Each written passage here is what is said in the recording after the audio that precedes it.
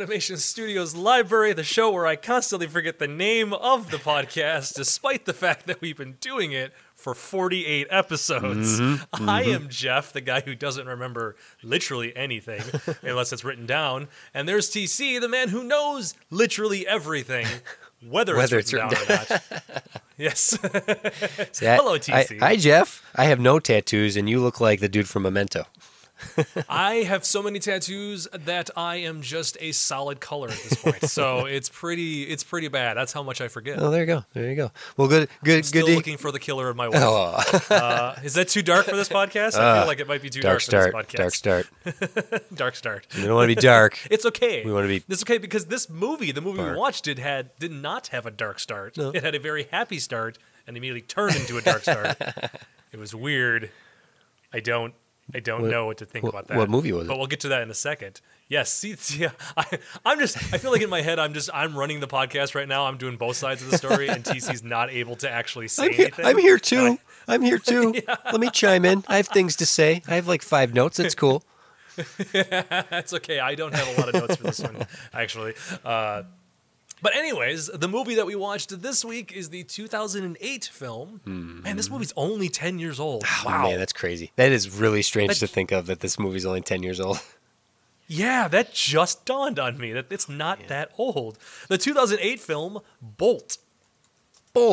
Which I know what you're thinking. This is the biopic film about the bolts that went into Frankenstein's neck. Well, you would be wrong. No, it's It is about not that at Usain Bolt, the fastest man alive. No, what is this movie about, Jeff? I like TC's better than mine. Because I wrote it when I did the post for before we record. We throw the episode up so that people know what we're going to be talking about if they want to ask any questions. I actually did get 3 tweets that were relatively the same tweet of, I forgot Bolt was a Disney movie. So it seems like a general consensus that this movie does not feel like a Disney movie, or people don't remember it ever being a Disney movie. Yeah. I remember them advertising the crap out of this film, but I never saw it, and I didn't know anybody who ever saw it either, so for that matter. Your first experience with Bolt outside of all the rampant advertising. I will say, I mean, oh no, did we? No, you cut that. You had referenced Katzenberg before we started recording. I said, don't you dare rope him into this. Although they did something with Bolt here that was very it's a DreamWorks maneuver, right? And it's to advertise the movie with the voice actors. That's not something Disney typically doesn't do. It's not something that Pixar does. I mean, think about all these celebrity voices that have come out in Pixar movies. You never see a big banner that says, Tom Hanks is Woody in Toy Story, where DreamWorks is incessantly will advertise with the name of the celebrity. Will Smith is the fish in Shark's Tale. I can't remember the character's name. Is the fish. Yeah. Just general fish. It's a very DreamWorks-esque way to advertise a film, where Disney very much will let they do a good job in separating the character from who does the voice acting, right? So that the characters themselves can live on as the characters, as opposed to the person who does their voice, right? So, right, and it's weird though, because so going along that line, where like what you just said, where Shrek, or sorry, not Shrek. I just immediately thought Shrek in my head. DreamWorks will advertise the movie, will advertise the voice actors as like they're part of their big marketing thing. With them doing it with this one, because I mean, I having no knowledge of what this movie is, besides the fact that I knew John Travolta and Miley Cyrus sang the song. Right. That's a lot of S's, by the way. Miley Cyrus sang the song at the end of the movie. Besides knowing those 2 things, I had no idea what this film was about. And it's so strange that they pushed it. Okay, Miley Cyrus, I get, she'd been doing Hannah Montana already at this point, right? So she's already a Disney staple. I get pushing her.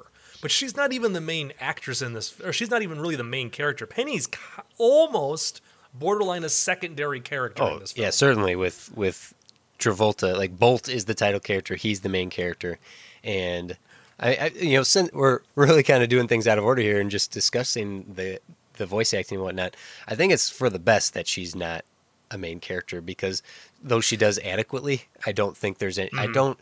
Okay, so this is There was never really any emotion behind that line. it didn't. It didn't. Those lines. Her performance isn't very endearing, for as endearing as the character probably should be, and Right. this plays more into the marketability of the film. This is Lasseter's first full production. He had come on with Meet the Robinsons as it was nearing completion, but this he had full control over in its actual development, even going so far as firing the director who had done most of the development. The director of it's Chris Sanders. He did Lilo and Stitch, which Lilo and Stitch. you know, Yep. is our number one movie right now in this Yep. grouping. But Sanders couldn't take notes from Lasseter. There was just creative differences, so Sanders departed the project. They brought in the other director, and they had animated this entire film, not the entire film, but at least the majority of it, to the original voice actor of Penny, which was Chloe Moretz, Hit Girl. Yep. And Hit Girl. Yep. her voice does remain as young Penny when Bolt is adapted in the first minute of the film. But they capitalized on the popularity of Miley Cyrus in order to help sell this film. And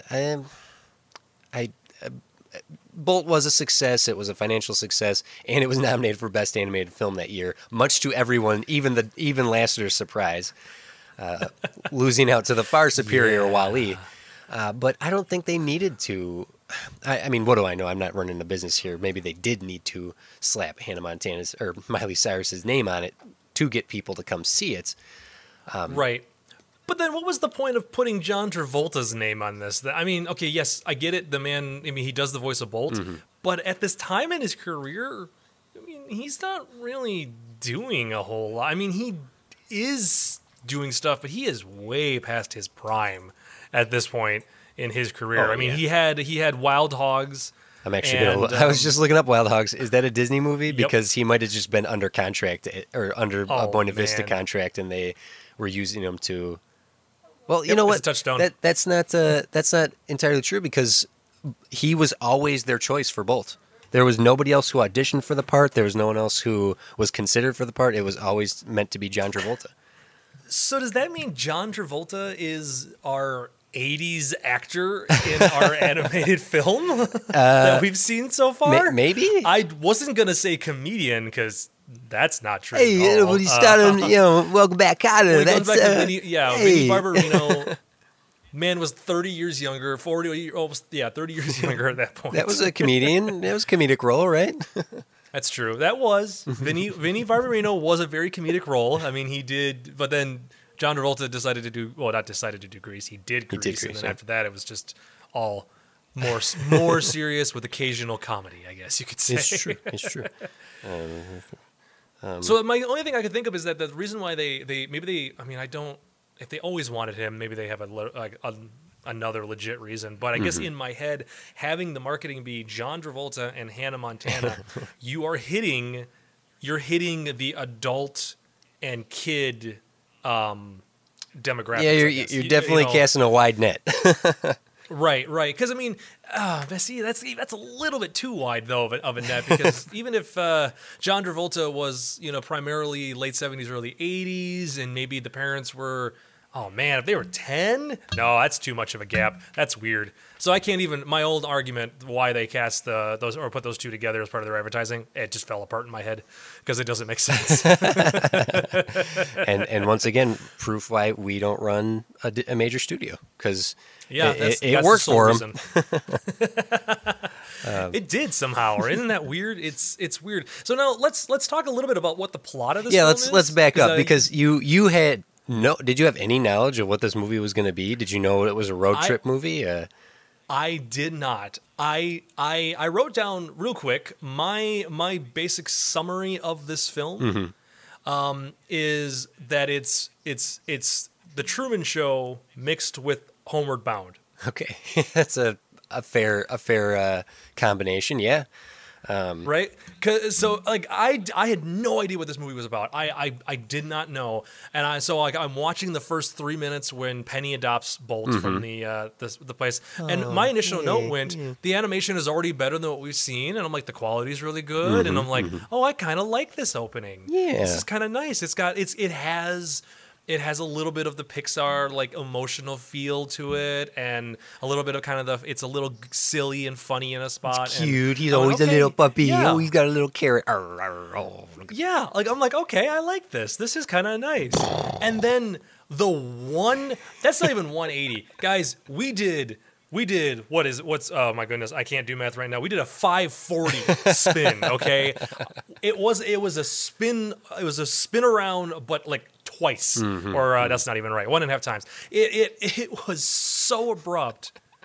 I went, what the crap is happening? Like I did not know what was happening, and then I'm like, and then the next 10 minutes I'm just going, wait, so is there anything Bolt can't do? Because I mean, he jumps far, he's got great timing and precision and laser eyes, and he's got everything. Like, he's got everything. Yeah, I'm like, this is a superhero movie. I'm like, did Disney make a superhero movie before like just like 10 years after the original like surge of superhero films had come out? Oh, Incredibles is only a few years old at this point. Are they capitalized? It's like if Michael Bay made an animated movie, or right. Jerry Bruckheimer. I wouldn't go as far as Michael Bay, but it definitely had the Jerry Bruckheimer feel to it, of slow motion helicopters and explosions and motorcycle chases. And I'm sitting here watching it because I remember this movie fairly well.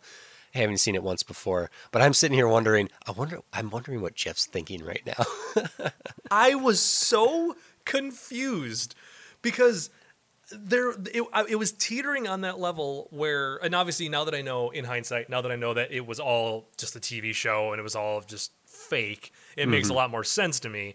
But that initial 10 minutes, it was teetering on it being so ridiculous, but not enough ridiculous. Like so ridiculous that I'm like, this has got to be a dream, or this is something. There's something weird about this. But I'm like, it's either got to be a dream or is this the movie?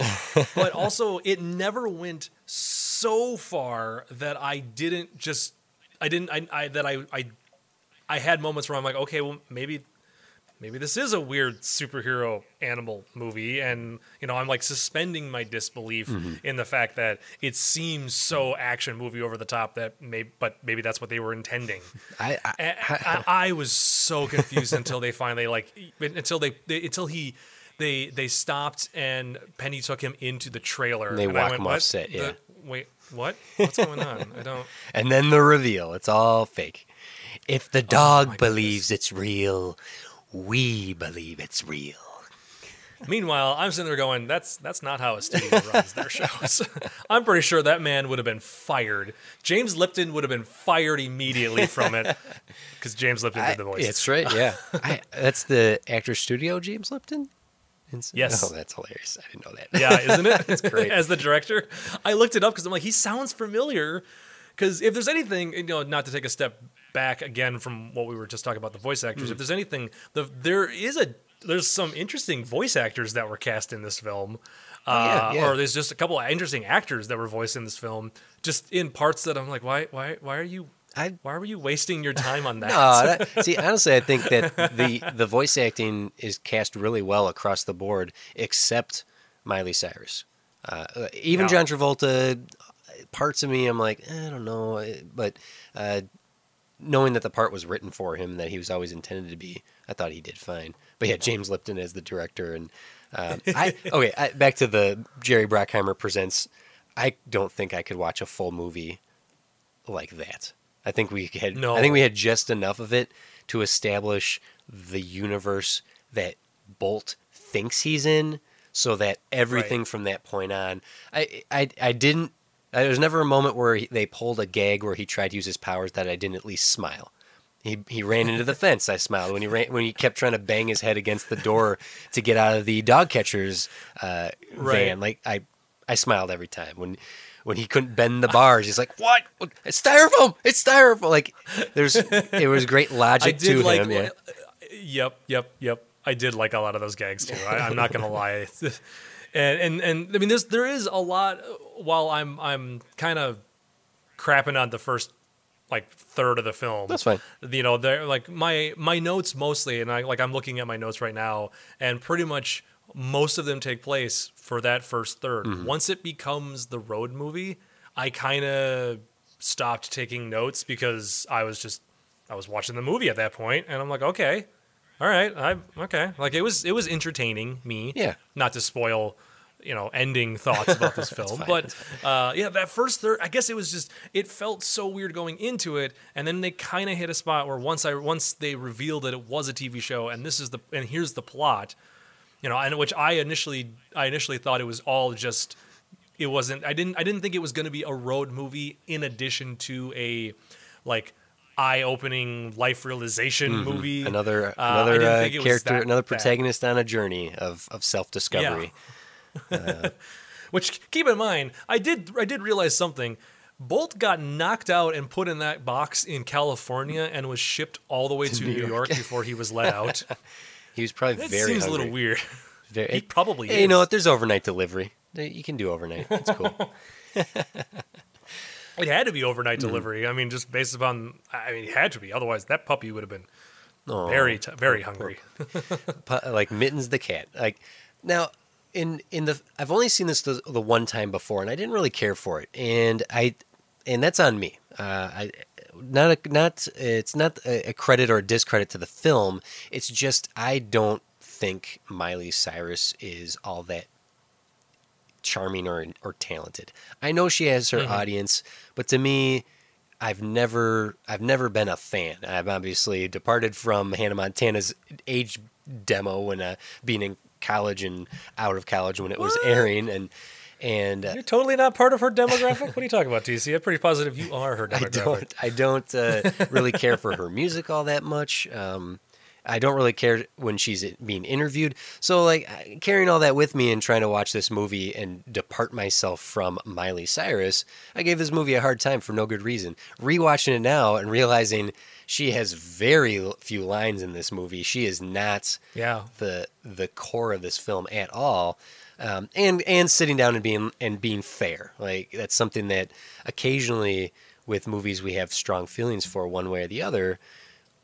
We have to be critical of and analytical and be fair to a film. So when I sat down to watch it this time, I'm like, all right, all that aside, I'm not gonna be a hater just for the sake of not liking some actress. That's not a proper way to review this film. Right. I found I enjoyed it quite a bit more than I initially did in that one viewing I've had before. I could really, and especially coming out of Meet the Robinsons and seeing Lasseter's hands touching that film and going back through the couple of films in this very small dark age that we've been in, I could really see the Pixar touch. I could really see where Disney could go with this. I could really see a modernization of the Disney library in it being a journey of self-discovery. Like the I wants that we've seen of many of these traditional classic Disney films is quite a bit different in these more modern films, right? It's not, I want to live in the castle. It's not, I want to be part of your world. It's the desires of our protagonists have been shifting with the styles of these movies, and I could really appreciate that in its execution for this.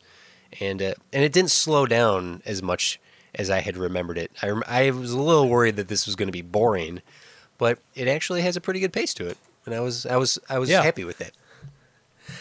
If there's anything, there was one thing that I just got super annoyed by though, and I'm going to tell you right now, and it does lend itself a little bit to, I guess a little bit of the pacing, because it almost in certain times felt a little too fast in like one or two spots.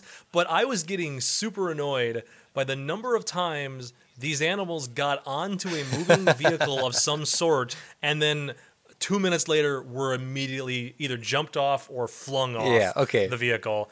Because it happened with the U-Haul, it happened with the train, and it happened with the animal shelter truck. And it was just... And probably several times in between. Yes, yeah. It's a bit contrived there. I won't say that the script is tight. They did manage to do some nice callbacks.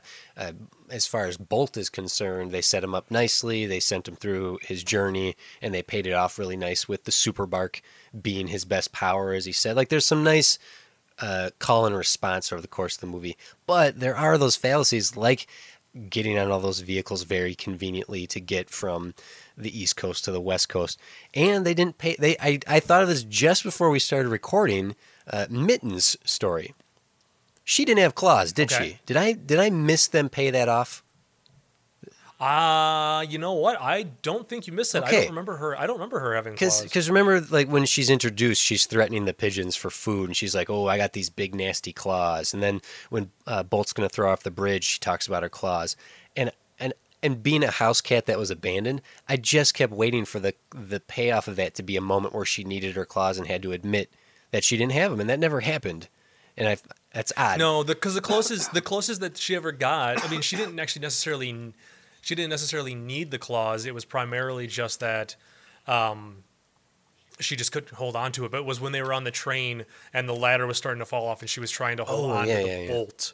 Mm-hmm. Ironically, she was trying to hold on to the bolt to hold on to Bolt. Yeah. Guys, do you see what they did there? This is genius screenwriting 101 right there. But as far as... but that's like the closest it came. But I mean, her claws wouldn't have saved her from that anyway. Yeah. So I just felt like that was a hanging thread that they didn't tie up. It would have been better if... But I mean, this would have changed the climax. It would have been better if Bolt was like gripping on to like some sort of canvas thing, something that she could have like threw her claws into. Like if that's what they were going to do, if they were going to pay it off, she could have thrown her claws into it, to like hold on to it, but she didn't have the claws, or maybe she only had one or something like that. It's very minor, but it was just something I noticed in terms of the overall strength of this script itself. Because I really like Mittens as a character.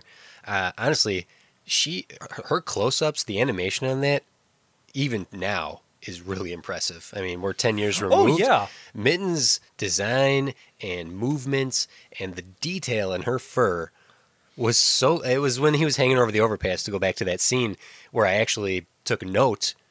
Wow, she looks really good. Like, her animation is so good. Because they have a good animation on her and her character model, because her hair is like, she's got some parts of her hair that aren't matted down, some that are, some that are just like dirty. It's a very interesting design. She's not a perfectly clean cat, but she's also not like a Siamese cat or another like very short haired animal where there's no fluff to her. She's got this kind of natural mix between the two of them, and definitely. There's just like any of these movies, there's some spots where the animation's a little off or something doesn't look quite good. But this movie definitely did have a fairly even consistency of quality, just how well it looked, how good it looked in a lot of spots. One of my favorite things, and I don't know, I'm pretty positive that like a DVD copy of this film, you probably won't be able to notice it as well. I watched it through my Stars app because I was trying out Stars for a week. Guys, real quick, okay, I told TC this off mic, but I got to tell you guys too. My television knows that I'm watching these movies because I did not have a copy of this movie, and it's not streaming on Amazon Prime or Hulu or Netflix. And my television, my Amazon Fire TV box, I turned it on Thursday, and it gave me an advertisement Hello, Jeffrey. for Bolt. Now Would you playing like to on watch Stars. Bolt? Now playing on Stars. Yes. It was one of those moments where I went, "Oh, what a coincidence! That's kind of terrifying." Thanks, Hal. Okay, yeah, thanks, Hal. And of course, I started my trial so I could watch Bolt without having to buy it. That's going to be. 'Cause I'm not an idiot, guys. Such an interesting survey once you're like done with your free trial. Like, why did you decide to try Stars out? Oh, well, I really wanted to watch Bolt. Huh? Yep. Really? No one wants to watch that. That's why we were advertising it. We were hoping somebody would. Yeah. Thank you, Jeff. You're the one person in America that watched Bolt on Stars right now. Someone ran into the Disney offices like, Mr. Lasseter, someone watched Bolt. We got someone. No, that's not fair. There is certainly a fan base for this movie. I'm sure there is. Hey, I needed to tell everybody else listening that I thought that was hilarious timing that it knew. Like, oh, so based upon your other watch history, you're watching a lot of Disney movies. I bet this is the one you need now. Yes, I wonder if it'll advertise the next few for you. I'm very curious to see if Princess and the Frog pops up next, actually. Oh man, No, so anyway, Yeah. sorry, I'll go back. Sorry, that's I fine. got myself sidetracked. We're back into tradition with Disney here in that it's similar to 101 Dalmatians and Lady and the Tramp pulling Disney animation out of a tailspin in that Right. it's a dog movie. We haven't had one of these in a while that's where true. they have a I should have done the count before I made this remark, but there are quite a few dog movies in the Disney canon, and this is just lends to just yet another one. They like their dogs as either major or secondary characters. Like- That's just kind of a thing that they Yeah, have. the way Disney treats dogs is like the trailer park montage where he's begging for the food, where they just keep cutting to the door opening like, "Aw, aw," and then Mitten's standing there like, "You get out of here, you can't!" and they throw the frying pan at her. And then when that happens, that's when they make a movie like The Princess and the Frog or Tangled. No, so one of the things I loved about this film, and it was something I did not notice in the beginning portion of it, and it showed up it showed up during I think it's during the travel montage when they're hopping from car to car. And then after that, I noticed it almost every single time, and it's really noticeable when the animal shelter truck. There's this big, wide like establishing shot of this kind of like city, like this small town in a valley, and the camera pans down, and you see the animal shelter truck pull into its spot, kind of off in the distance a little bit. But something I noticed on at least the HD copy was that all of those wide establishing shots of locations are all done to look like oil paintings.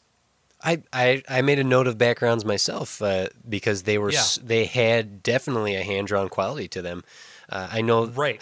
I had thought it was Tangled that did this, but I know that Disney developed a canvas technique to create brush strokes so that they could do their initial animatics and storyboards all hand drawn.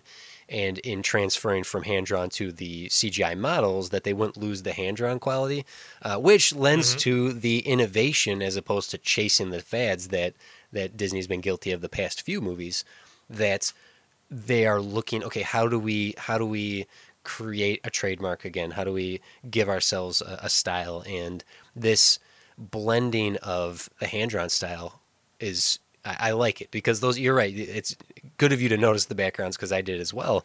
They're very pretty. They're like even when they're on the bridge waiting for the train like to fly underneath them, and there's a wide that swings around.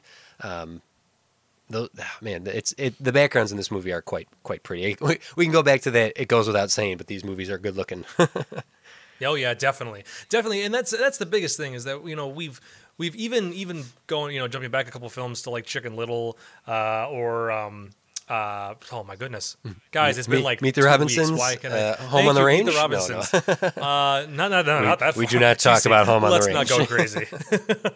We only talk about it when we say that was one of the funnest episodes that we've recorded in a long time. No, but I just these movies do look very pretty, and this segue from the 2D animated films into the 3D animated films actually went a lot smoother than I was expecting it to. But granted, they had 10 years from Pixar coming out, and I'm sure Disney, that because a lot of those films were in production for 3, 4, 5 years before they came out, or a lot of these were.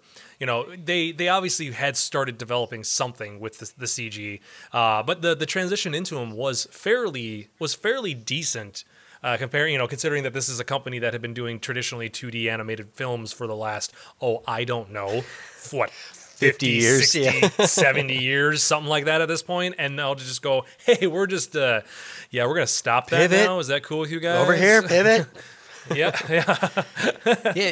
You're right. And if we look at how we saw that transition happen with the way they started utilizing computers all the way back to Great Mouse Detective and Oliver and Company, and then getting these fully realized CG characters with Carpet and the Hydra from Hercules, and then mixing the multiple different styles of animation for Treasure Planet, and then making that shift over with Chicken Little and now Meet the Robinsons and now Bolt.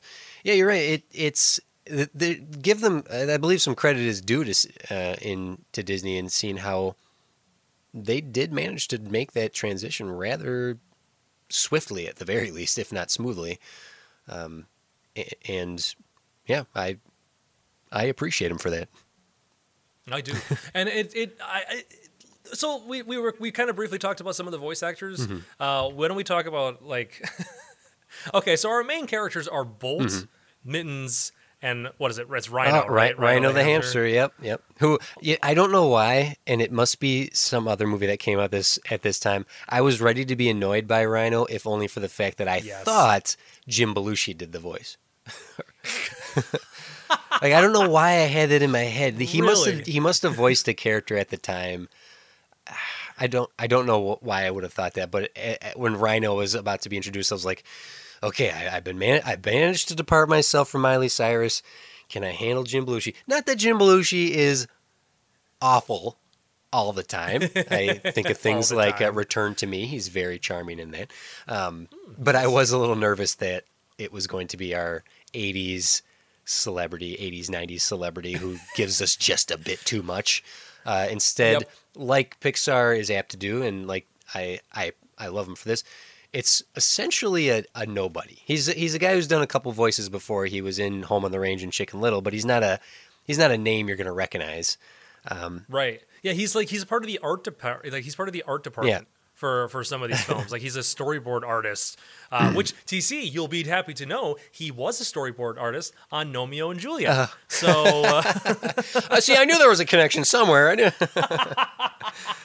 Oh man. Yeah, just trying to. Also, he did do some work on Donkey's Christmas Shrek-tacular. So he's an artist who's kind of worked with DreamWorks a bunch, which is kind of strange. But well, hey, Chris Sanders, when he was fired from this, went over to DreamWorks. So, but he did come back anyway. Rhino, you wanted to talk about Rhino the hamster. Rhino the hamster. This is going to make or break the review here, because how you feel about this character, I think, says a lot about the overall film. I don't know. Go ahead. You summed it up pretty well, because I kind of went into it going, okay, first off, at this point we had already been well introduced to Bolt, because it's like, I think Rhino doesn't show up till like halfway through the film. Yeah, about the halfway point. Mm-hmm. About a halfway point, right? So like I'm like, okay, so here's Bolt and here's Mittens. These are our two main characters. It's gonna be okay. So they're trying to get to California. Fine. They'll probably come across a couple different situations where they have to help each other to get themselves out of whatever situation they're in. Like I was kind of going through like all the tropes in my head of what this movie was gonna be, and then they get to the trailer park, and that's kind of funny. And that whole segment of her teaching him how to teaching Bolt how to beg. And then we cut inside to a TV channel flipping, or a TV set flipping around, and that it's a giant fat hamster changing the channel. And I'm like, what? Okay, is this a villain? Like, is this going to be some weird villain, I guess, quote unquote? And then for it to turn into, oh no, this is the third member of our main cast. The completion of the trio. Yeah. It was so strange, and I'm not gonna lie, it took a little while for Rhino to like for me to warm up to Rhino, because I'm like, okay, I see this is the comic relief now, I guess, in a movie that was already kind of funny up to this point. By the way, loved the pigeons. I thought the pigeons were hilarious. I thought they were well animated, and the way that it matched the way that they were talking, I love. We'll come back to the pigeons. We'll come back to the pigeons in a minute. The god feathers. So, but like Rhino was such a conundrum to me. I was trying to figure out what this character was going to do. He then for a little while felt like, oh, he's going to be another secondary character that's only going to be in a little bit of the film, and then he's going to go away, or he's just a character they come across during their journey. Right. But he stuck around, and then, like when they have to go into the animal shelter to save her, or to save Mittens, and or was it Bolt has to go in to save Mittens. Because Bolt gets out. Because Rhino saves him. Yeah. But like the inside of his ball like steams up, and he erases the eyes and then draws the smile on. I chuckled at that. I went, okay, You're kind of a weird little character, but I think I'm on board with this. I don't know. It's always weird to me when movies introduce a character that becomes the main character, like or a main character, so late in the film. Yeah, it's without any sort of setup before the hand, that can be dangerous. You can get something as awful as Ben, or you can introduce a character like Carpet at the 20-minute mark, and then it's okay. I think with Rhino, much like you have to be in certain moods to watch certain movies in this library, and that may affect how you feel about him, Rhino, you have to be in a certain mood of whether or not he's going to bug you or not. Because I would totally understand anyone watching this, and even if you felt this way, Jeff, that he was just too much. I would totally get that. But I think given the right circumstances, sitting down to just have a good time and accept the movie for what it is, I remember him bugging me the first time. Maybe that's why I thought he was Jim Belushi. But this time he was just teetering on the edge, like, just one more yelling awesome moment, and I don't know, but the eyes and drawing the smiley face, and he had some moments. And maybe that's to me why he didn't completely bother me as much as I agree that I think he would have in other situations. And it's maybe because he came in at a point in the film where I went, okay, this is just going to be one of these types of movies. Because at this point, we already had this beautiful, sweet little, warm, heartfelt opening with the dog, or with Bolt getting adopted. We had this ridiculous 10-minute over-the-top Jerry Bruckheimer action movie sequence, and then then we had this kind of sad, getting lost moment, and then we had a weird Godfather-like section, or like mafia movie section. So at this point, I'm like, this is a movie of just kind of different things, like different genres, not necessarily all in a bad way, because it did kind of flow, but they did change. It doesn't, the randomness didn't stick out, and we never talked about this last week, but the randomness didn't stick out as much in this movie as the random 70s kung fu moment from Meet the Robinsons that we never talked about, where the movie just becomes purposefully badly dubbed and super grainy and desaturated, and it becomes just a karate movie. Or a kung fu movie, where that really stuck out to me as random. These segments, these moments, just kind of felt like, okay, this is just what they're doing in this movie. And he and Rhino didn't feel that annoying, because I kind of felt like I just don't know where this movie's going to go with anything. He did help push the plot along, so it was nice to introduce him there. Because I agree, they had reached a point where they were risking meandering, and to further the plot with the use of Rhino, I think, was quite helpful. But you have brought up the pigeons more than once here. Let's talk about that. This is very clever, this movie, because the pigeons are regional. Okay, we see three different types of pigeons from three different regions of the country, and you have the very New York. Clearly, if whoever designed and came up with these pigeons said they were not inspired by the good feathers from Animaniacs, they'd be a liar, because they are even the same color scheme. They're not necessarily the same characteristics, but one's name is Bobby, one's name is Joey, right? Come on, this is the good feathers, and you're right. They're animated so I love the way their head moves, and they did just enough of him not being able to recognize Bolt. I recognize that bird. What do I know you from? I know this dog. Hold on a minute. No, it'll come to me, guys. I know you're looking at me like I like that they used him to mess with Mittens. But then you get the California pigeons, and they're trying to pitch a script to Bolt. Like, oh, hey, I got the script for you. Oh, man, you're going to love it. Aliens. Like, and then in the end, you get the country bumpkin pigeons. That's right. I forgot about the country bumpkins once. First off, I want to know, real quick sidebar, I want to know, how did those pigeons pitch their idea to the studio producing the Bolt television show to get the next season be aliens? Maybe the studio just had allowed themselves to have terrible ideas, like pigeons who think aliens would be a good idea. Because I've watched a fair share of television, And I've seen a fair share of movie franchises that definitely jump the shark from time to time, or nuke the fridge if you want to go in cinematic terms. So I'm modern reference there. looking at a show having Penny have a face change and get abducted by aliens.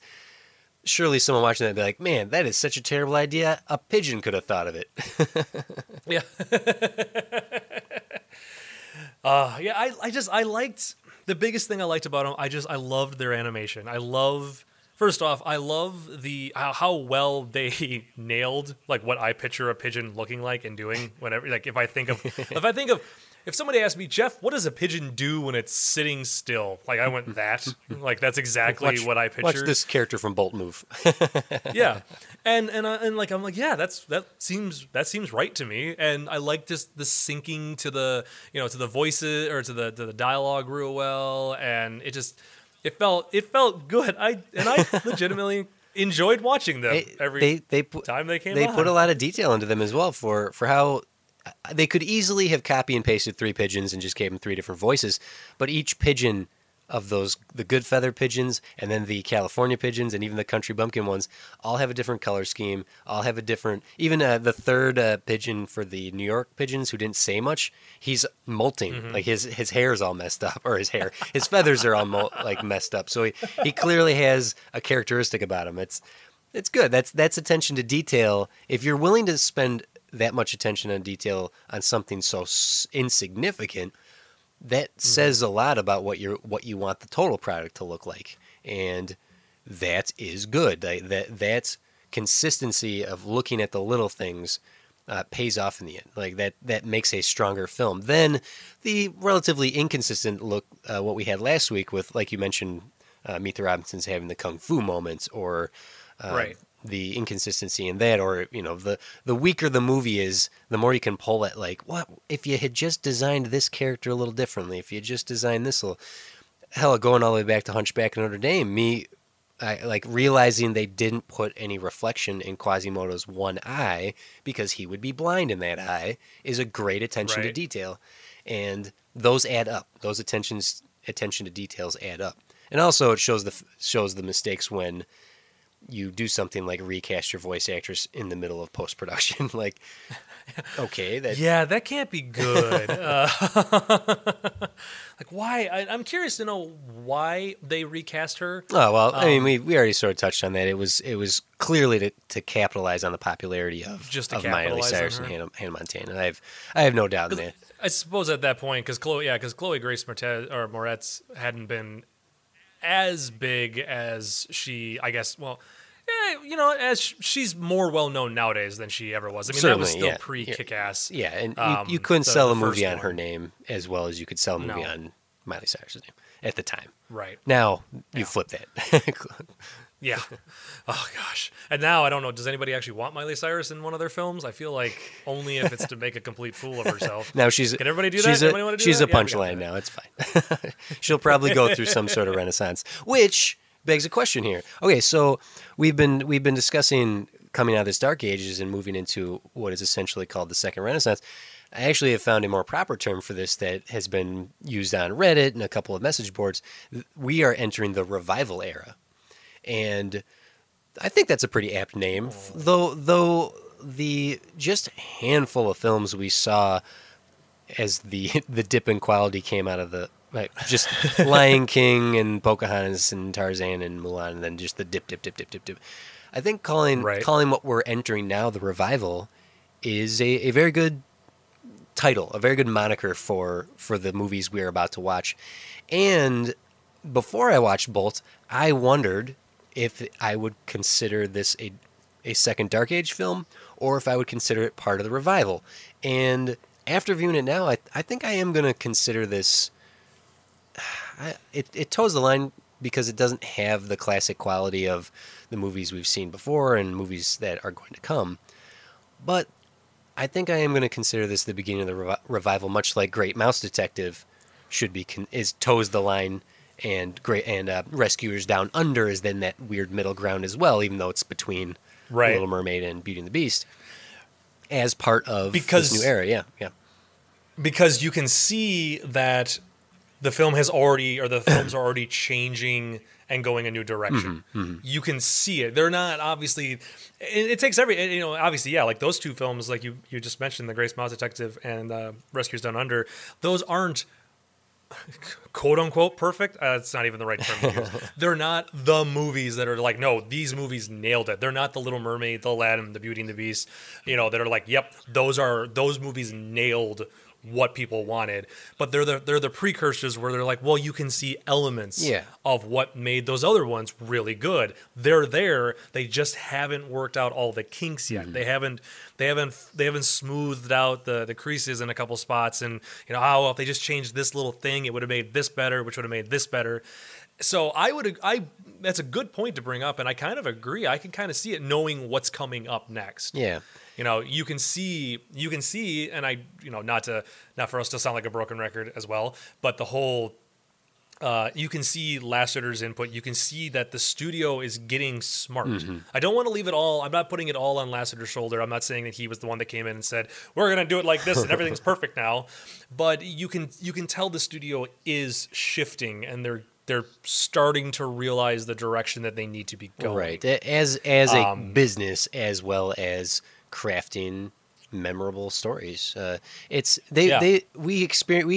finishing up a very neat era of experimentation, because honestly, without looking at the list and just knowing what's coming, things play it pretty safe from this point on in terms of the stories they tell, the marketability of the films that they make.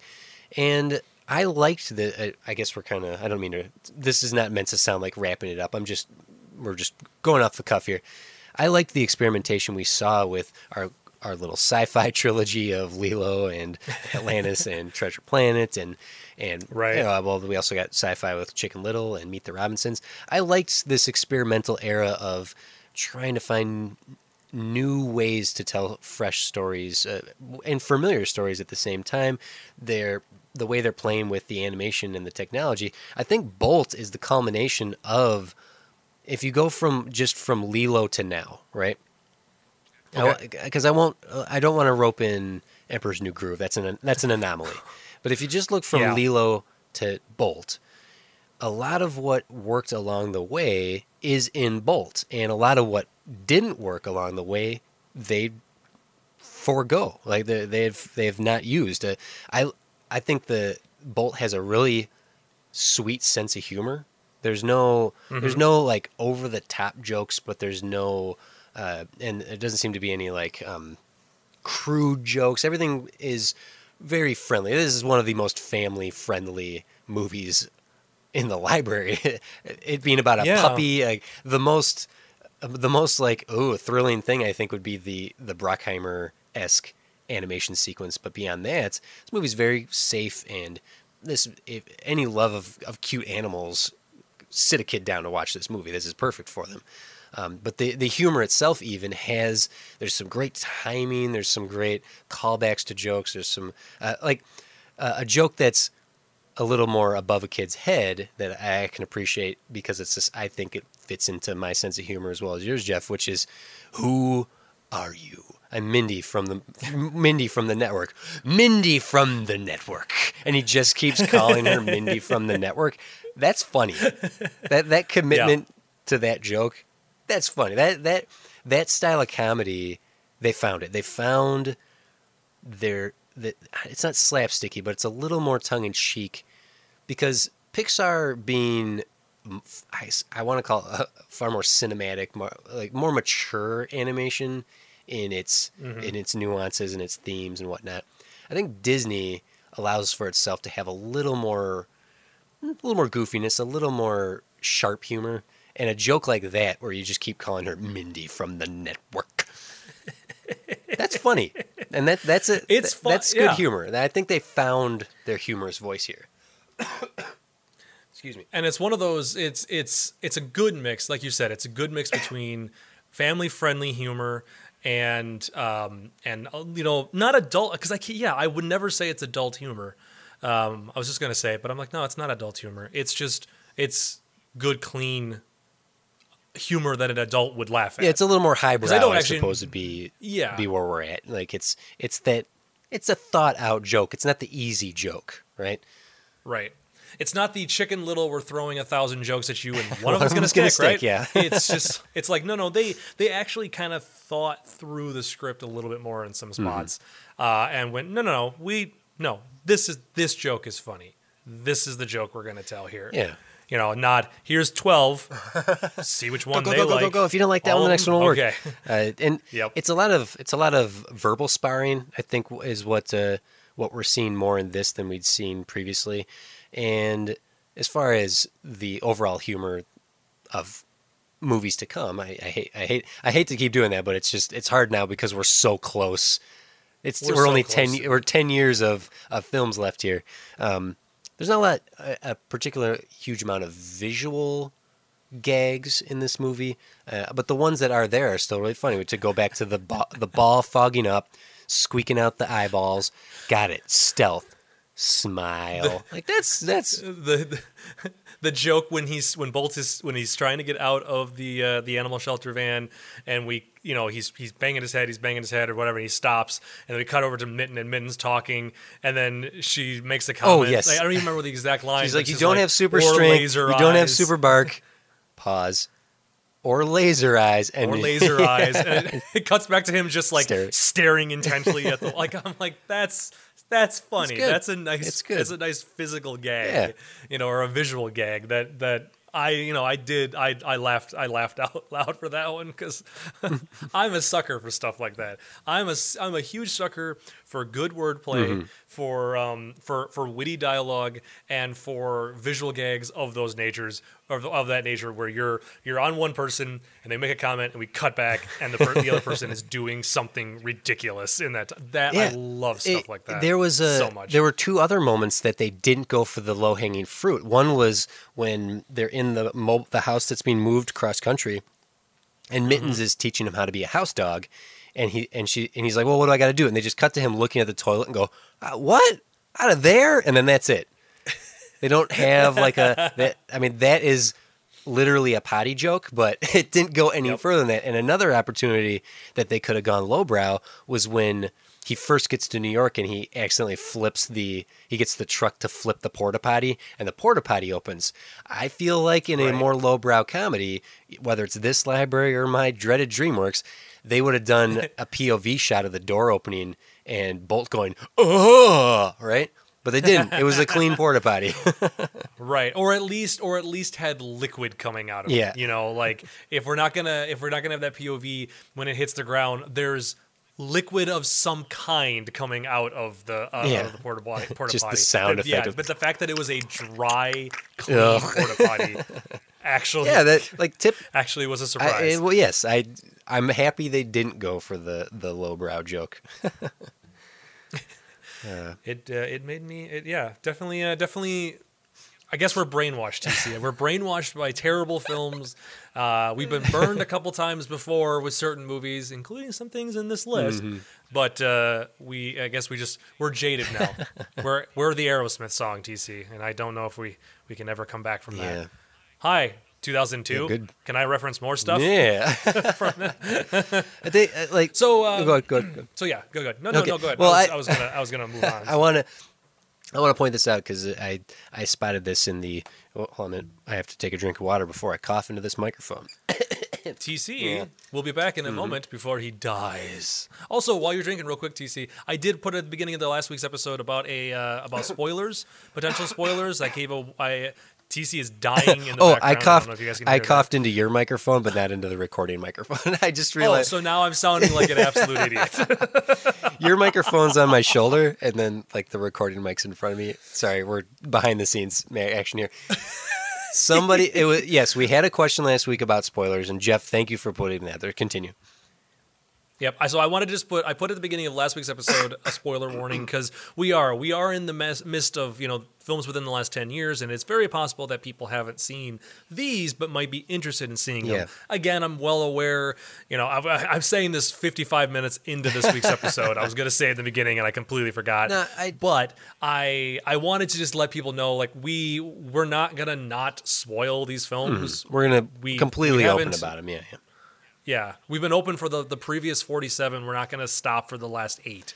So it's just as a heads up, if you haven't seen these movies and you don't want them spoiled, don't listen to the podcast. Sorry, Yeah, it's not our but fault. to be honest, I hadn't thought about it until I believe it was Wyatt who brought it up about and asking her about whether or not we would be discussing spoilers, and I don't know if we've had movies up to this point that suffered from some or suffered that had some twist in them that we could spoil. I think that Meet the Robinsons might have been the first real twist in the story in this entire library. And then once that I thought of the 10 or so movies we have left and realized more than half of them have a twist in them. And that certainly must be a modern convention that's coming through in this library of films. When we look at the history of cinema, as we've mostly experienced the history of animation through this library, particularly, obviously, Disney. But looking at cinema conventions, the twist, right? Though, yes, twists have existed through the course of cinema. There's there's an endless amount of movies you could point to from the beginning to now that are twist films. It would appear that more and more often that becomes the shtick of a film. Like, oh, you'll never see this twist coming. Which, I have to say, I hate when movies advertise that way. The twist you'll never see. Because guess what I'm waiting for? Guess what I'm looking for the entire movie now? Is the twist. Don't tell me there's a twist. Because, and that's, I write a lot, so I can already pick a movie apart as it's playing out. But don't tell me there's a twist. I'm going to go, okay, I got it. But all that being said, we are going to speak openly about these films, and I guess maybe it might be worth saying or discussing if certain twists work. I can think of one in particular that is fantastic, and one in particular that is not fantastic, and we will address those when we get to them. Intriguing. I'm intrigued to know what TC's thoughts are on this matter, because I don't actually know what they are, guys. Sorry, I don't at all. Actually, I think I have an idea of what one of them is, but that's a conversation for another time. TBD, folks. I think that I may suffer or have suffered from the psychoses that Bolt actually. He had a legit psychological issue. This is a realistic. Okay. It's called I wrote this down. The Dunning-Kruger effect. Okay, so the Dunning-Kruger's effect is when you have really high self-confidence until you find out you lack knowledge. And then your self-confidence decreases until you actually learn what you need to learn, and then you become confident again. It's an actual psychological phenomena that people can have, where you think you're awesome until someone points out just how not awesome you are, which affects your self-confidence until you get the materials you need to be as awesome as you thought you were. See, now that's fascinating because I feel like that's not as well known of an actual condition. So that's the fact that they're pulling, and I'm sure it's out there somewhere. I'm sure a psychologist or a therapist have gone through all the Disney movie characters and have been like, oh yeah, well this is, they're actually suffering from this. Like Belle has a thing with animals, or I don't know, or strong men. I don't know, some weird reasoning that like there's probably some actual mental illnesses that every one of our characters have faced. But it's interesting that like that is something that's real and that they're using it now. They never call it out by name, right? But all the signs are obviously there. Yeah, it's a neat, complex issue that I never would have, if I hadn't seen a little bit of trivia about it, would not have looked into, and then looking at it further, realizing, wow, that happens. I know so many people like that. I myself, I can think of moments in my life where I thought, oh, I'm here. Oh no, I'm not. Well, I'm gonna get here, and then validate myself. Right. And I've definitely thought I've been smart about certain aspects until I was shown proven wrong. For example, I was so confident about Romeo and Juliet. It's okay, TC, because I was so confident that Penny Marshall was Gary Marshall's that's right.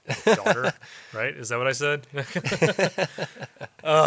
But Seriously. that makes Bolt on one level perfect for kids. I already said that it's great for it being a cute film, that the humor is smart in it, that if you're not bothered by Rhino, I think it is a great movie to play on repeat because there's enough sweet qualities to it. But on a deeper level, it's a movie that you could use as a learning mechanism for a kid who feels, I thought I was good at baseball, but I didn't make the team. Well, let's practice and if you want to be good at baseball, let's get out in the backyard and practice, and then you can be as good as you thought you were.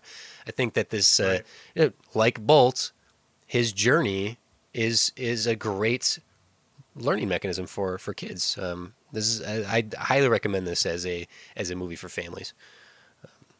I did too, and it's there's because there's nothing wrong with it. There's nothing bad inside the film. That there's nothing that a kid couldn't watch. Like you were saying earlier, maybe the little bit of an action scene in the beginning might be a little bit too much, but even that never came off as scary or as inappropriate. It was still just like, oh, and especially in nowadays, in today's world where you have all like the Marvel movies and you have all these high action films that just are accessible to by kids.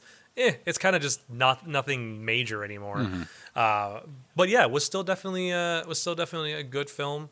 Very interesting. I do want to point out one little piece of trivia that I stumbled across here. Okay. This film had been nominated for 12 awards.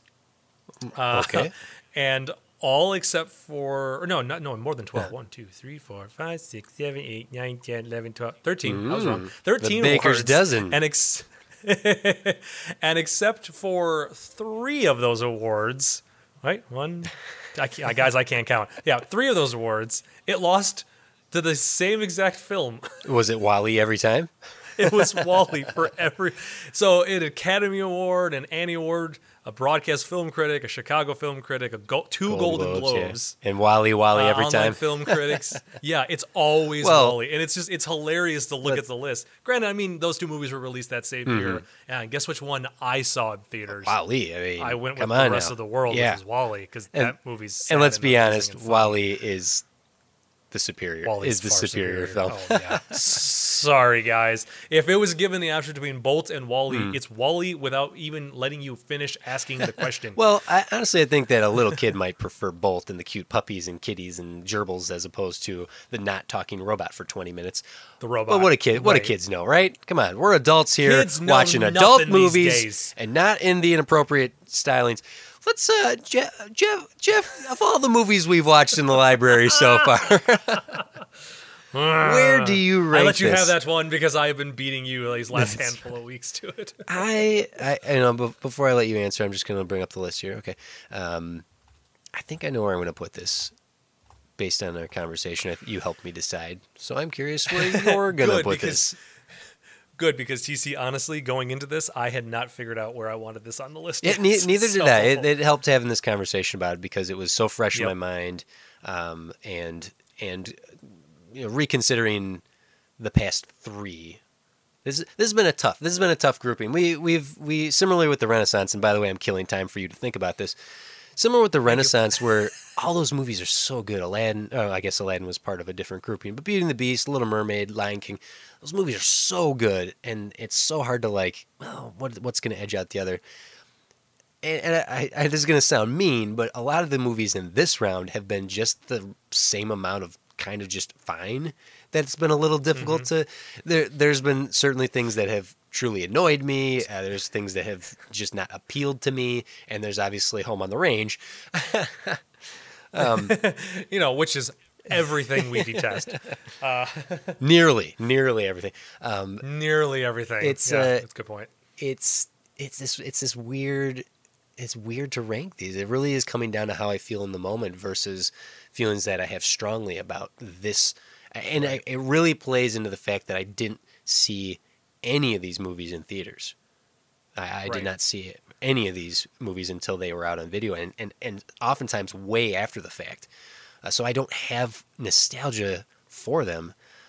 It's made it difficult to rank these, except Lilo and Stitch, obviously, was pretty damn easy to stick at the number 1 slot for how great it is. To be determined if it remains there. Jeff, where do you rank Bolt in your list currently? This is not easy, guys. Okay. But it's my number 3. Number 3. Okay. Lilo and Stitch, Treasure Planet, and now Bolt. Okay. Which going into this movie, You would not have. if you had told me I was going to rank it as number 3, I had already, last week, I'm like, oh God, it's the John Travolta, Miley Cyrus film. This thing's going to be like number 8. Or it's not going to be number 8 because nothing as bad as Home on the Range. But it's going to be at least like down below Brother Bear. Like in my head, I was already planning on this being a terrible film. It's not, actually. And as much as I enjoyed Meet the Robinsons with the time travel aspect and seeing like where it came from, like where we went from Chicken Little to Meet the Robinsons and the humor that was in it and like the dialogue, this movie actually, the combination of, unfortunately, the combination of the movies that it is, the combination of it being The Truman Show and Homeward Bound, which were 2 of my favorite films for the longest time. Haven't watched Homeward Bound in like 15 years though, so that might be Might not hold up. Might not hold up at all, which I'm really kind of afraid it hasn't, which is why I haven't watched it. But I still love The Truman Show. Like, a combination of those 2 things. I liked the music in it. I actually kind of dig the duet that John Travolta and Miley Cyrus sang at the end. I'm like, okay. Yeah, once the credits are rolling, I was like, catchy. okay, that's Miley. And then when John Travolta started singing, I was like, oh, that's Danny Zuko singing it up over here. Yeah, it's Danny Zuko singing. And I'm like, I kind of like that. I liked we didn't talk about it, but I liked the hand-drawn animation at the end during the credits, which is a very Pixar thing. Yep. But I liked that, and I liked how the film looked. And despite my confusion with the first 10, 15 minutes of this film as to what it is, and my 540 spin, or the film doing a 540 spin on me, and the introduction of Rhino halfway through, and I just wasn't sure what to expect of him. By the end of the film, like I said, and this is one of the reasons why I put it where I wanted to, or where I did, was because my notes kind of tapered off. And usually if I really hate a movie, I am making notes through the entire thing. Right. And this film, I sat back and I kind of just started watching it. And once they were on the road, once they got into the house, being shipped across country, once that sequence happened, kind of just from there on out, I was on board with the movie. And and he gets to Hollywood and he goes and saves Penny, which we didn't talk about, but he saves her in the giant studio fire. I'm like, okay, I'm interested in this. Like they bought a farm because that lawsuit must have been insane. Yes, you just beat me to the punch because that was my first thought. I went, how did the studio let that happen? I did not also, remember that she at all. nearly died. I did not remember that at all. So as that was going, Candace, her dad's a lawyer, so she glanced over and she's like, "That's a lawsuit." Oh yeah, because first off, where was all the fire safety equipment? Oh, If man. they had fire on that set, And they left their star dangling from the ceiling. Come on now. right?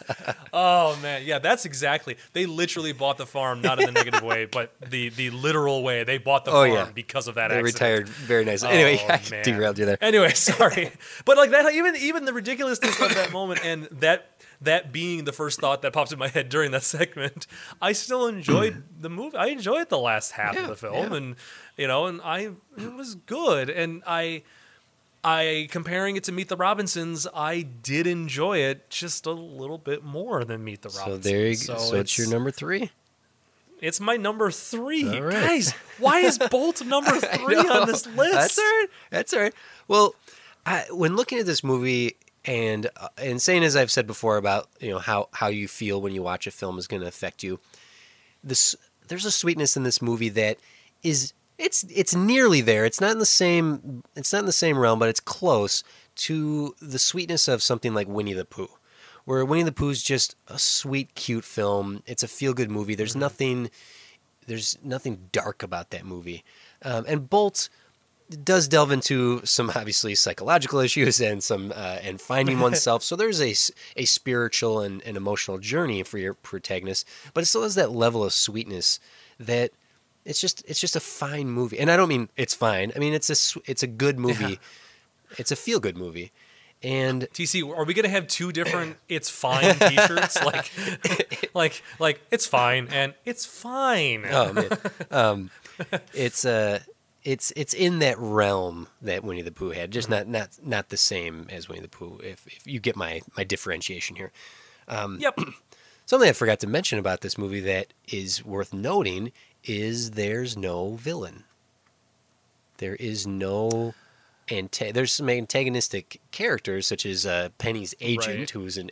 who is definitely an a-hole Californian agent who is like, I'm so sorry, and we can totally spin this. Yeah, like, he's a Yep. wheeler and dealer. But there's no villain.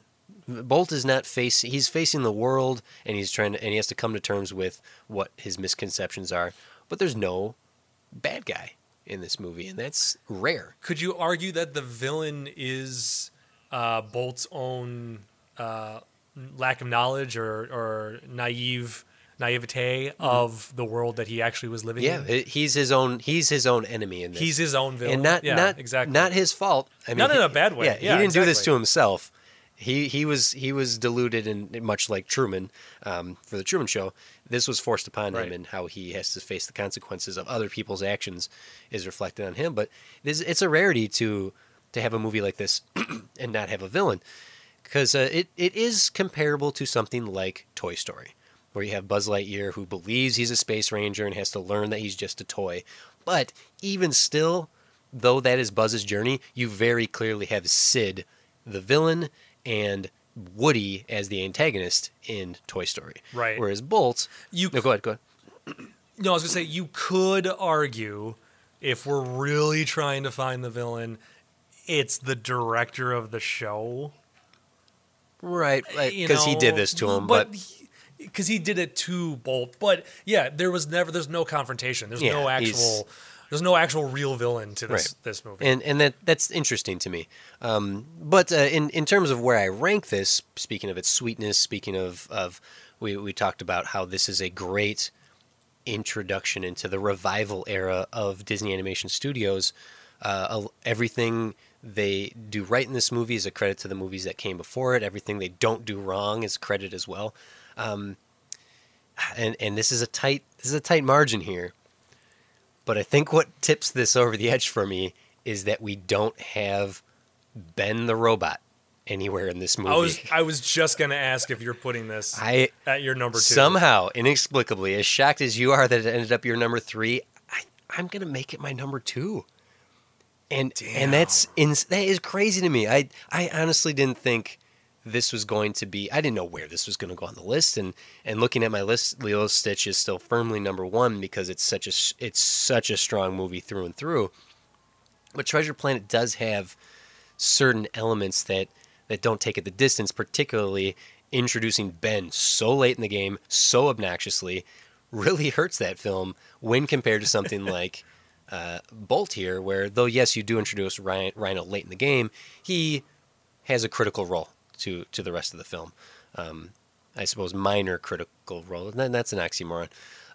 So just somehow, Jeff, I am going to make Bolt my number 2 in this round of movies. TC, I am calling it right now. I think Bolt is the biggest upset on this list For both of us. because seriously, when I saw what was in this bank of 10, Yeah. Bolt was not the move. Was immediately like I said, was immediately the movie. I'm like, oh, that's gonna be the bottom of the Yeah, list. I- I'll guarantee you I- that. I had higher hopes for Home on the Range than I did for Bolt.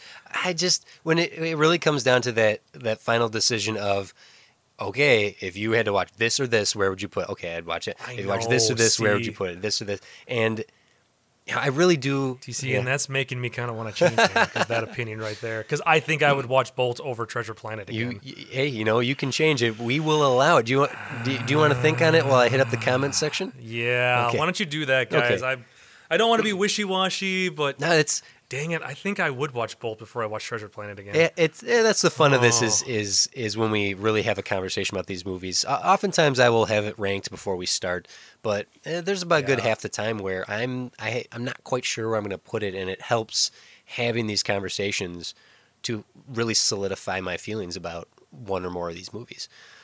But while Jeff thinks about where he's actually going to rank this, and you all sit in suspense, I'm going to head over to facebook.com/topshelfpod every Monday before we record. We throw up the episode or the movie we're going to talk about, and you guys can hit up the comment sections or throw questions at us on the thread, and then we will attempt to discuss as many as we're able to in the time allotted. Or if you want to hit me up on Twitter at TC's Big Head or Jeff at Random Bell, we always love having conversations there as well. And we do have a good few comments here from the listeners over on the Facebook page. Jeff, have you figured out your ranking yet? Or should I keep going? Just keep going for a little while, guys. I'll make a decision eventually. First up from Thomas. Thomas, one of our longest long-term listeners here, one of our most devoted fans. Thomas says, if we judge this recent run as the second Dark Age, I see Bolt as Oliver and Company. It's a fun yet uneven movie that shows Disney's almost getting it right after a long stretch of getting it wrong. Also, it means that the second Renaissance, or whatever we're going to call it, is not far behind. And then also he says he loves that the pigeons are a reference to the Animaniacs characters, the Good Feathers. A major plus. Yes, any Animaniacs reference is a plus. Check out my Ghostbusters episode of the 1 Minute Rewatch. Plug. Way to plug other shows. Get a co-reverse here. I can't believe I think instead of calling it the second Renaissance, what do you think, Jeff? Should we call it that, or should we call it the revival era? I like the revival area. This is a smaller patch of land that everything's revived in. No, I like calling it the revival area. Dang it, I did it again. Revival era. I like calling it that because that does feel right. Because based upon, again, what's coming, I get the sense of Disney going, what made our classic stuff work well? Yeah. What did people like? This is and just it's not ripping it off. No. They're not just being like, well, we're just gonna make another fairy tale, but it's taking the good stuff from the modern era and it's mixing it correctly with the good stuff from the bygone eras, and they produce this good kind of like second wind revival of these Disney movies. Yeah, and I do like that term better. I do too. And it's not just the movie's quality. It's that Disney made a name for themselves again in what we will call the revival era, that they revived their animation studio so that Disney in an animated movie meant something again,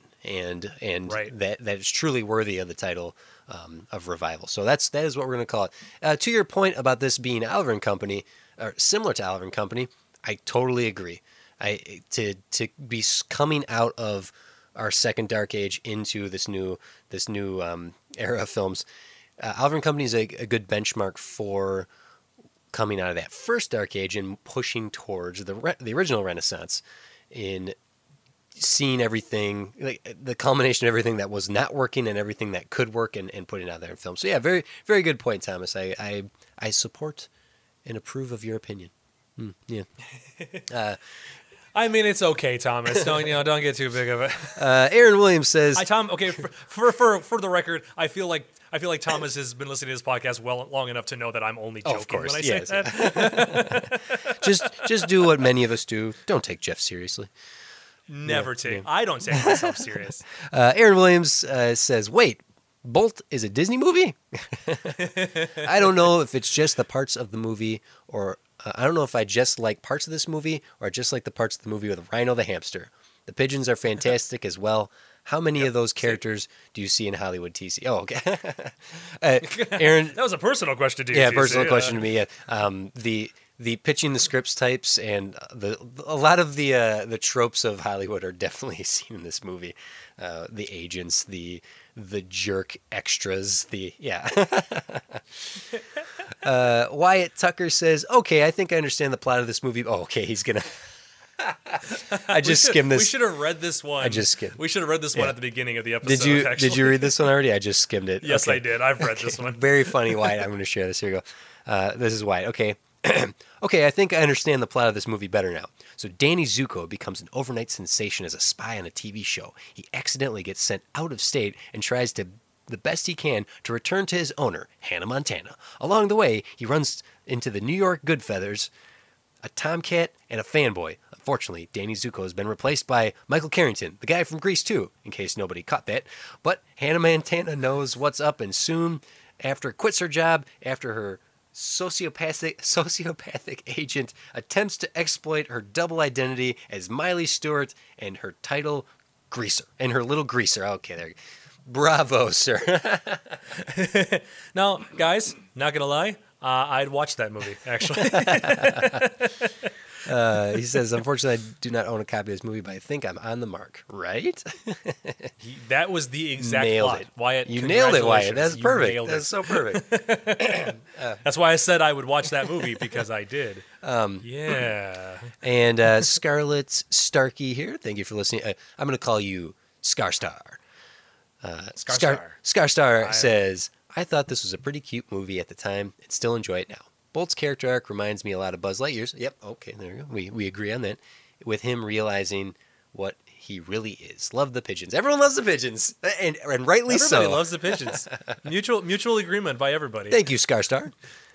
Did you have any tweets this week, Jeff? Because I did not in regards to the film. Sorry, I was just trying to get my Twitter account. That's right. It's taken forever to open. I have one and a note I forgot to mention. Okay. No, I mentioned that one. Okay, cool. This is from Dig Hi Ho, one of our. He only ever tweets. Whatever. You do whatever you want, Dig. I'm happy you listen to the show.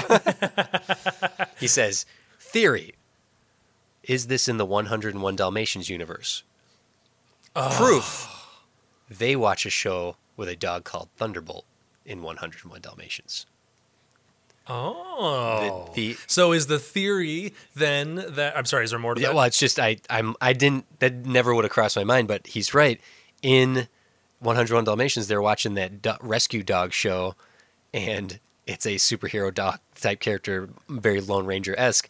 So, would Bolt, the TV series in the movie Bolt, be a reboot franchise version of that original dog series from 100? Like Sherlock is a modern day imagining of like classic Sherlock Holmes. Yeah. Guys, I think that's a brilliant idea. I'm going to subscribe to this theory. This is great.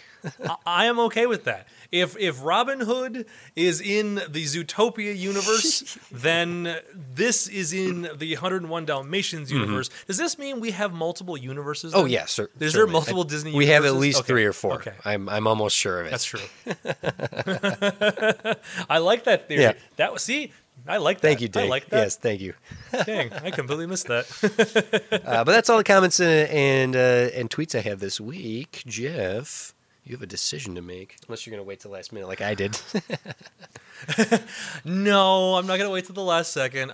You know what, honestly, dang nabbit. I am usually very good at when I make my decision for where these movies are ranked, I stick with it. But honestly, yeah, I'd watch this movie over Treasure Planet again. Man, it's so and it's crazy. not because Treasure Planet's bad. No, it's not at all. It's really, it comes down to like that last third of Ben, and I did enjoy this one. I can't believe it tugs at the heartstrings. It really does manage to. It's total Pixar maneuvers. The expert use of music timed with imagery in Bolt is just the sort of thing that Pixar chemistry that like, okay, I'm just gonna choke up. He saved her. He's gonna die next to her in the smoke. Then he realizes the bark. It's gonna do it. Like that sequence, and I really did like the montage of them traveling across the country. I'm like, it was the good music, and I liked the graphics, and I liked what they were doing, and I like this movie. Why do I like this movie? I don't know, and now I'm curious to hear what the listeners have to say about our review and our conversation here. Everything I know is a lie. Well, I don't even know it's real anymore. Okay, welcome back. I don't even know it's real. Yeah, hey, what's up? How you doing? Sorry, was I on mic? Did you hear that? No. I thought I hit the mute button. You're good. Good. I'm so glad nobody heard that. No one tell. Had been embarrassing. Yeah. What are we watching? What are we watching next week, Jeff? All right, everybody. Well, next week we are hitting up our number 49 film, the 49th film on this 49. list that's ever shrinking and ever coming closer to the end. The 2009 traditionally animated film. 2D. Yep. We're back to hand drawn. Back to 2D. The traditionally animated 2D animated film. I'm going to say animated like 6 more times. The Princess and the Frog. Mm-hmm. Now, have you seen this? I have seen The Princess and the Frog. Okay. We're going to hit a little bit of a patch here of ones that I have seen. Now, I've only seen Princess and the Frog, I think, maybe once. Maybe twice. Because this is around the era where I was spending a lot of time with my nieces when they were growing up. And, or at least my oldest niece was... oh no, she wasn't around yet. But I did watch it after she was born. That makes sense. So I watched this maybe a few years ago, or maybe 5 or 6 years ago. Okay. Because I did watch this movie with my nieces. Well, it's not up on Netflix. I don't know if it's streaming anywhere else.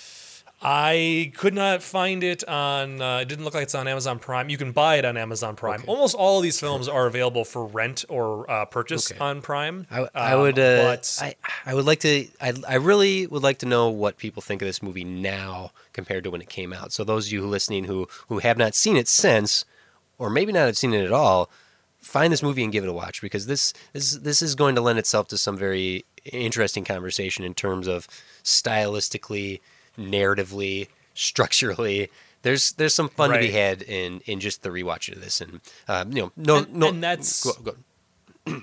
No, I was just gonna say, that's my big thing that I'm looking forward to, because now that we've seen, now that I personally have watched all the other ones leading up to this, and I am going into this with a fresh set of eyes, also having not seen it in a while, but with a fresh set of eyes, and also looking at it from the perspective of, okay, why did they go back to 2D animation? Yeah.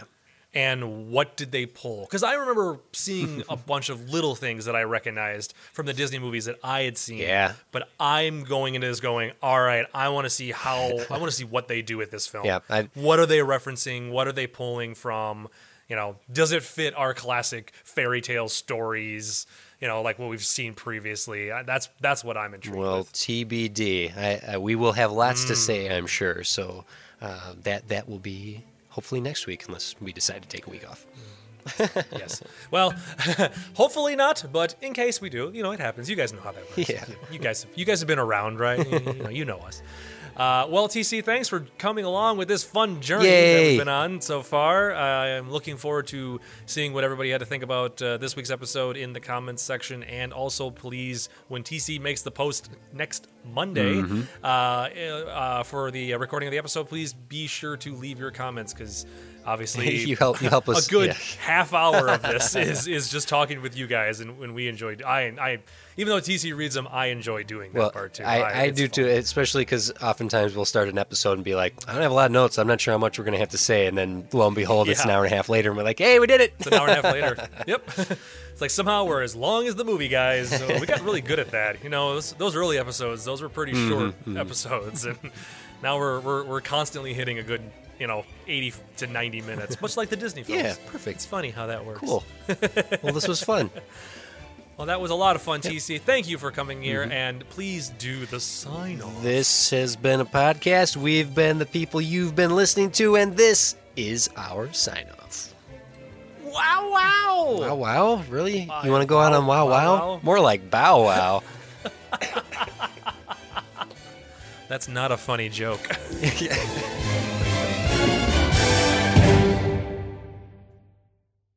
This has been a production of Ghost Hat Media, proud member of the Ghost Hat Network. Find them online at www.ghosthat.net. I like the ending.